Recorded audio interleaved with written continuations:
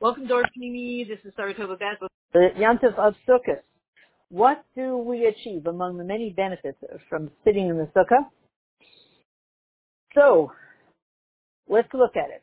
Because when we stand at the last moments of history, last moments of Gullus, and we see that we're in a situation where the media works very hard to brainwash us to believe what their beliefs are, whether they're correct beliefs or not, and their beliefs are anti-Hashem beliefs. There's a battle at the last seconds of Gullus. The final battle is the first battle. The very first battle was Adam and Chava at wanting to spread the truth of Ein Od Milvado, to make it B'Hisyashvus, settled in the world, so that not only would they experience Ein Od Milvado, that everything is Hashem, and all of Hashem's dictates are the basic truth, they were, of course, their shlichus in the world was to bring that truth out to the entire world. And as all of the creations and all the animals passed by Adam HaRishon, and he said, let us all bow down to Hashem, meaning, let us all acknowledge Ein Od Milvado. Me, Chava, the animals, the creations, everything. The entire world at that moment, the very first moments of history of the very first Rosh Hashanah, all acknowledge Hashem is the king. Ein Od Milvado. And when that happened, the Nachash, the snake, came along and said, no. Let's undo everything you've achieved in terms of proving and bringing out that Hashem is the king. So the Nachash has been fighting that battle throughout history and going from nation to nation, first as the real snake, and then going from one nation to the next, from Ham to Yafis to Shem, from us being in Mitzrayim, and then us fighting the Egyptians, and then receiving the Torah, and then us fighting the Greeks and then the Persians, that's Yafis, and then being victorious, and then us fighting 1,000 years of the Catholic Church, and on and on and on and on and on, till the last seconds of Gullus, when we have in full force the last battle of the snake, of the Nachash HaKadmoni, who is sly and tricky, and has a goal to destroy Hashem once and for all, God forbid. He can't, but he sure gives it everything he's got. Now, one of the ways that he does it, certainly in the last moments of Gullus, is by hypnotizing as many people as possible, by brainwashing as many people as possible to his philosophy. So that if he can't push his philosophy, he also needs to work with the mindset of the people. But we remember, keep this in mind, that in the final analysis, the shift from Gullus to Geula is, to a certain extent, a mindset shift. A very great extent. It's not like we'll just change our minds about the world and but the mindset shift will be from not seeing Hashem openly to seeing Hashem openly in everything. So, this mindset shift that we will go, this mindset complete transition that we will go through from Gullus to Geula, is fought. The snake, the Nachash, the Klipa, and Amalek fight it with everything they've got. They don't want us to have a mindset change from Gullus to Geula. So what they will do, the mindset that we will ultimately have is Ein Od Milvado. But that Ein Od Milvado is the enemy of the primordial snake, the Nachash. So what he needs to do is brainwash as many people in the world as possible, good people, with his philosophy, or at least confuse them. If he can't fully brainwash them, at least confuse them. And make sure that he shuts down and censors all media. The media then becomes his tool to make sure that anything that is in the direction of truth is censored and shut down. And then the lies are promoted as the truth. And so we end up in an upside down world. So how does Sukkot help us? Okay, here's the mimer of Yud Gimel Tishrei, Tafshin Lamed Vav, I guess, was 1975, and it was Yud Gimel Tishrei, the Hilul of the Rebbe Marash, who's known for L'Chatchila Rebbe. Just jump right over it and just go to the truth. Okay. I'll read some of the Hebrew at the beginning. The Sukkot Teshe V'Shivat Yamim U'Maitiv Otziv Al Kol Adam B'Yisrael Yeshu L'Sukkot. Okay. There are two commands in the Torah that we read in the Chumash. Sit in Sukkot 7 days. Command number 1. You must sit in sukkahs for 7 days. That's in Parshas Emor. And then it says, every citizen of Israel should sit in the sukkahs. So how long do you sit in the sukkahs? What's the command? 7 days. Who sits in the sukkahs? All Jews. So now we know when we sit and who sits. Now why do you have to do it? So the Chumash says, L'man yedu deresechem, that you should know. You should have das, yedu. That for generations, all the generations should know. To the sukkahs hashavti, I think that's the pronunciation. I sat you in sukkahs, es b'nei Yisrael. I sat the b'nei Yisrael in sukkahs. I put them into sukkahs. When I took them out of Mitzrayim. Now, so again, command is sit in sukkahs. How long? 7 days. Who? All Jews. Why? I want all the generations to know, not just remember, know. There's a massive difference between remembering and knowing. I want them to have a deep knowing. Remember that the mindset shift is to knowing, having das of Einod Novada, of the truth. That will be the change in the mindset from Galus to Geula. You will know. So, in order that you will know, why should you sit in the sukkah for 7 days? So that you will know for all the generations that when I took you out of slavery, I put you in sukkahs. I sat you down in sukkahs. So now let's stop for a minute and look at that. Why is that important? I took you out of Egypt and I sat you in sukkahs. Sweet. So what is it really saying? So I'll give you my little postulated hypothesis. Let's look at the first the first template of enslavement that we had. That's in the land of Mitzrayim. That's the major template of slavery, which we, are having. The repetition of it, or the long arm of it, is now permeating America and the whole world now. What was the technique of Paro to enslave us? First of all, what did he want to enslave us in? He wanted us to buy into his philosophy of life. We were going to receive the Torah, and then we would be permeated with deep knowledge of Novada, that Hashem is the only reality. And that was the complete antithesis, the complete opposite of what Paro wanted us to know. It's totally the opposite of his philosophy. He is the apex of Klipa. At one extreme, you have the knowledge, Einod Novada, and Moshe Rabbeinu is there to tell us everything is Hashem. Hashem is the creator, the everything of the world. And Paro came along, and he didn't just say, I don't know, you sure? Maybe, maybe not. He didn't just say that. He didn't just say, no, I don't believe it's true. He didn't just say, no, there's no creator of the world. No. He went to the complete logical extreme. He said, I am the creator of the world. I am the ruler and creator of the world. I am the God of the world. I have created myself, and I am the creator, and I've used the river Nile to create myself and the whole world. So he is the complete opposite of Kedusha, the complete opposite of Moshe Rabbeinu. And what he said is great. He said, I got this problem. I got these Jews, and they have this fixation with believing that Hashem is the creator of the world, and that one needs to be eliminated. If I, Paro, am going to fulfill my life dream of conquering the whole world spiritually, I need to win those Jews over to my mindset. So I will enslave them, and I will make them so crazy and confuse them so much and shut them down and etc. And, silence them and separate them, put them in isolation, make sure they don't have proper contact with their family and friends, right, etc., etc. All the all the stuff that we're experiencing now, and I will systematically, Paro said, break them of their devotion to Hashem. Same thing that's happening now.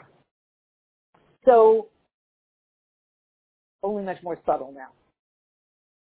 So, what he did was, because he comes from, he's invested, he's called the Tanin HaGadol, the great serpent, the Tanin HaGadol, the great serpent, spiritual serpent that's slithering and swimming inside the Nile River.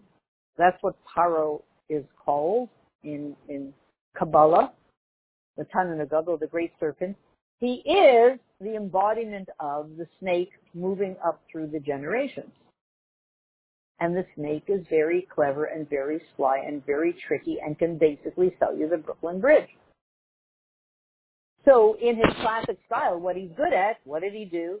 He said, all good citizens should come along and start building the pyramids. Come on to work. Even I'm going. Here I am, wearing a hard hat with a shovel in my hand. He showed up for work the first day. He said, all good, loyal citizens will do this. And he showed up. But then little by little by little, we didn't realize we all gave in.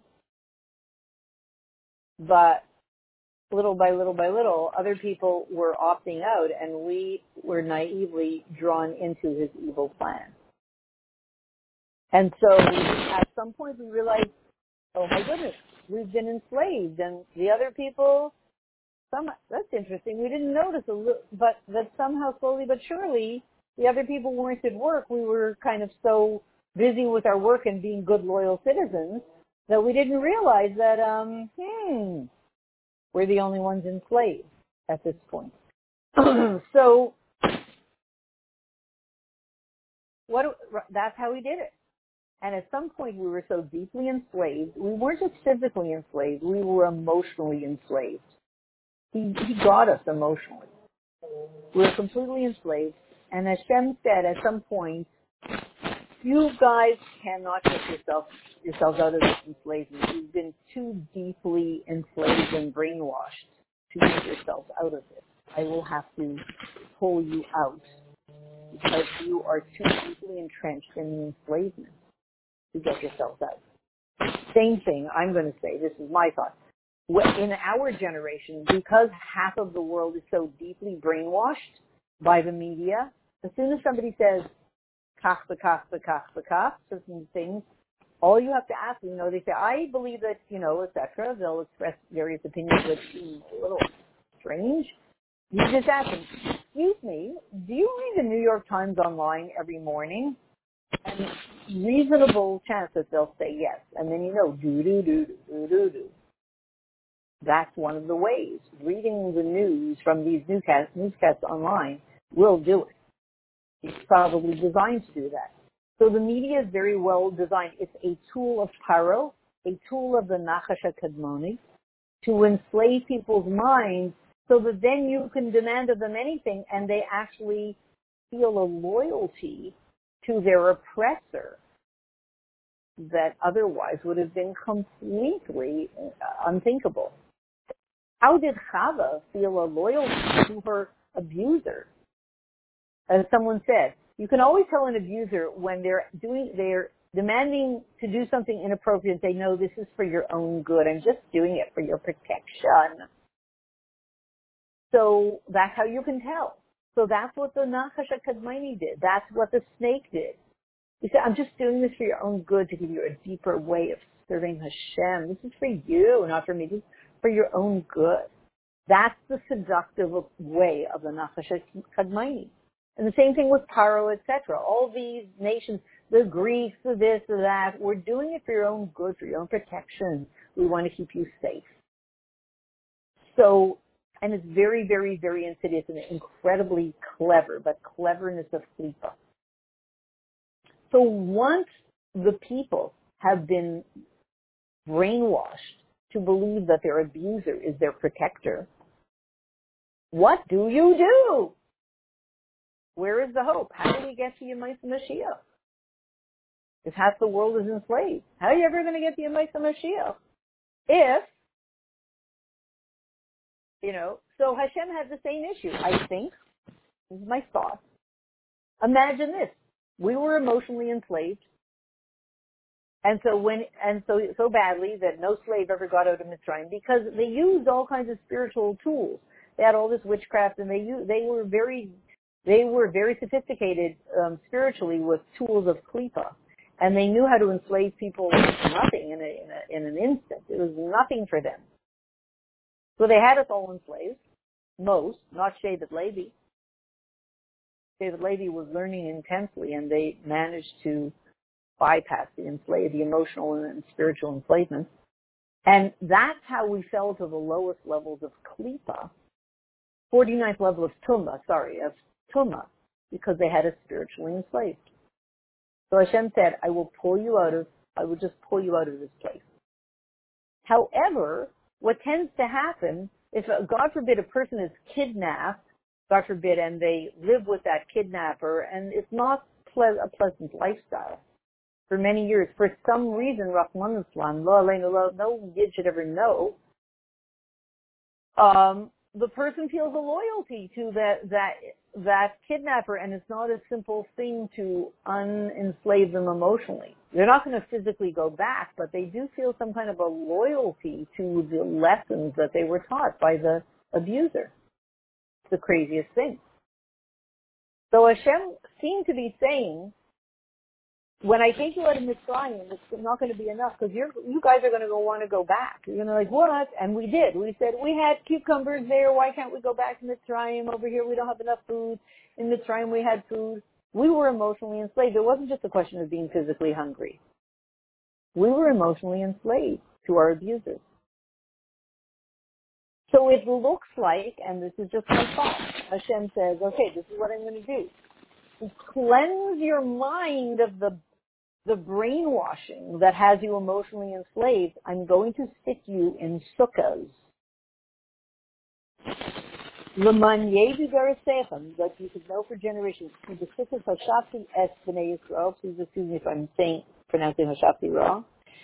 You should know for generations that I sat you in sukkahs when I took you out of Mitzrayim.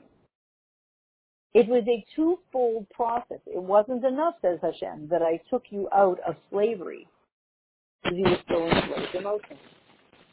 In order to then, I could make you free, but you would want to go back to slavery. In order to free your minds up and purge your mind of the slave mentality and enable you to own your freedom in a way that you wanted to be spiritually and emotionally free, somehow sitting in the sukkah did it.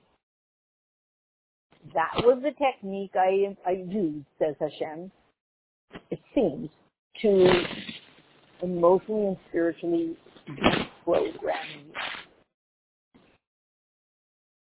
So, we have a mitzvah. Every year, sit in the sukkah for 7 days. Obviously, 7 days because it will permeate all. I'm just hypothesizing. I didn't finish the mimer. Obviously, it will permeate all 7 kaichot nefesh and Shivas Yemei Binyan, the 7 days of creation, the week. It's going to permeate time. It's going to permeate your kaichot. It's going to permeate your 7 midos. It will be an all-encompassing experience, which, if you do it every year, if you have found yourself to have been brainwashed, as you will be at the last moments of Gullus, this is what will unbrain you, sitting in the sukkah.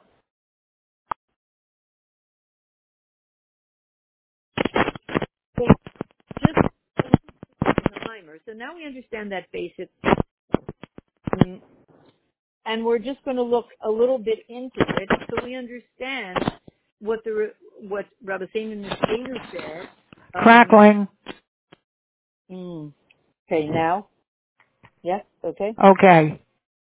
So what is the inyan of a sukkah? Oh, pi chasidus, shalom, peace. It says, Efras aleinu sukkah shalamecha, put over us the sukkah of shalom.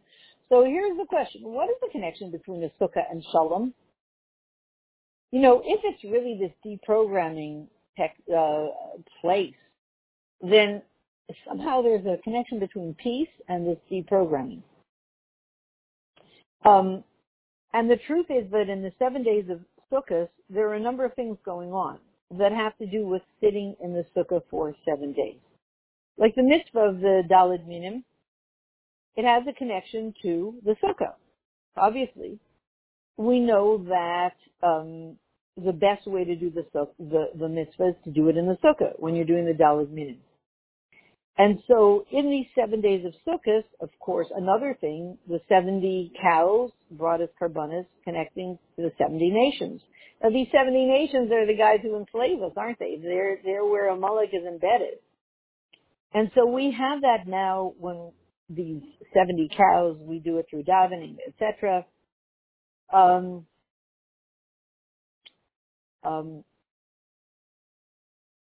Okay. So here's the question. What is the connection between the Daled Minim, Lulav and Esrog, and Sukkah, and the 70 cows of Karbanos? And the beginning of the explanation, we'll just do this short and then we'll do the second installment of this. Sukkah is a makastic thing, all-encompassing. You know that. It surrounds you. It doesn't permeate you. It surrounds you. This we know. And of course we know your coat, your jacket surrounds you. But you have different kinds of clothing. You don't wear a coat on your head. You wear a hat on your head, shoes on your feet, coat on, So you have different kinds of clothing to wear at different parts of you. But a sukkah, right? It's just one thing surrounding you. It's great, you go to the swimming pool and imagine if you just have this giant robe that just, it's including shoes, including socks, like a whatever, just one thing, and it just does the whole job for the whole person. That's what the sukkah is. And so when it says sit in the sukkahs, and it's explained at the end of in Tafresh Samach Vav, the thing about the sukkah that's so amazing is you're completely encompassed by Ein Od Milvado. That's the good part. Here's the not such good part, but it's not internalized. So why should you sit in the sukkah? If it's not internalized, you have access to something. I think the whole point was Hashem put us in sukkahs, so the slave mentality, the free mentality would be internalized. That's my thought. So then, great. But the sukkah is not a place where the energy of the sukkah, the makas, is not internalized. So what's this all about? And it's said 3 times. The sukkahs say Shevis sit in sukkahs. The sukkahs, they'll sit in sukkahs, and I sat you in sukkahs. It's said a bunch of times. And why is it that you should know what we said? You should know that I put you in sukkahs to accomplish what I had to accomplish. The reason is that the generations that are coming should know. What do you need to know? You need to know the truth. Especially in a moment in history, the last moment in history, when they don't want you to know the truth. They want you to believe that their lives are true. And they don't want you, Laman Yedu, the Deresechem, they don't want you to know the truth. The sukkah will get you to know the truth. So, and not only that, just to pull it all together, the mitzvah of sukkah, you don't have to be in the land of Israel, you don't have to be at the time of the Beis Hamikdash, and it's forever, it's for all generations. So knowing this, that Hashem put us in sukkahs, and somehow the generations that have not yet been brought into the world, they will have to know this too. This knowledge, when you sit in the sukkah, you get this deep intrinsic knowledge that will be given to all the future generations. They themselves will sit in sukkahs. So why will the generations know from this? The knowledge of the generations to come will come through sitting in the sukkahs, through the previous generations sitting in the sukkahs. I guess I feel like we need to do one more piece. And the answer is, because Sukkah is it's external, it surrounds you, it doesn't internalize you. It says, B'kesel Yom Chagenu. Everything that is hidden at the beginning of Tishrei comes out. Rosh Hashanah, 10 days of Tshuva, Yom Kippur, amazing things are being accomplished. It's all underground. It's all being hidden. Like the Shofar of Rosh Hashanah. You know what's happening through the Shofar. You hear a Shofar. You know, you can see God's desire and his pleasure center being aroused to create the world. How would you see it? All you hear is the sound of a Shofar. You believe it because it's hidden, but you don't see it. But on Sukkot, and obviously Hashem is saying, I want to make, here's Shofar, I want to make the world for another year. You don't see it. Comes along the holiday of Sukkot, and you start to see it. What's concealed on Rosh Hashanah is revealed on Sukkot, in the schach of the Sukkah.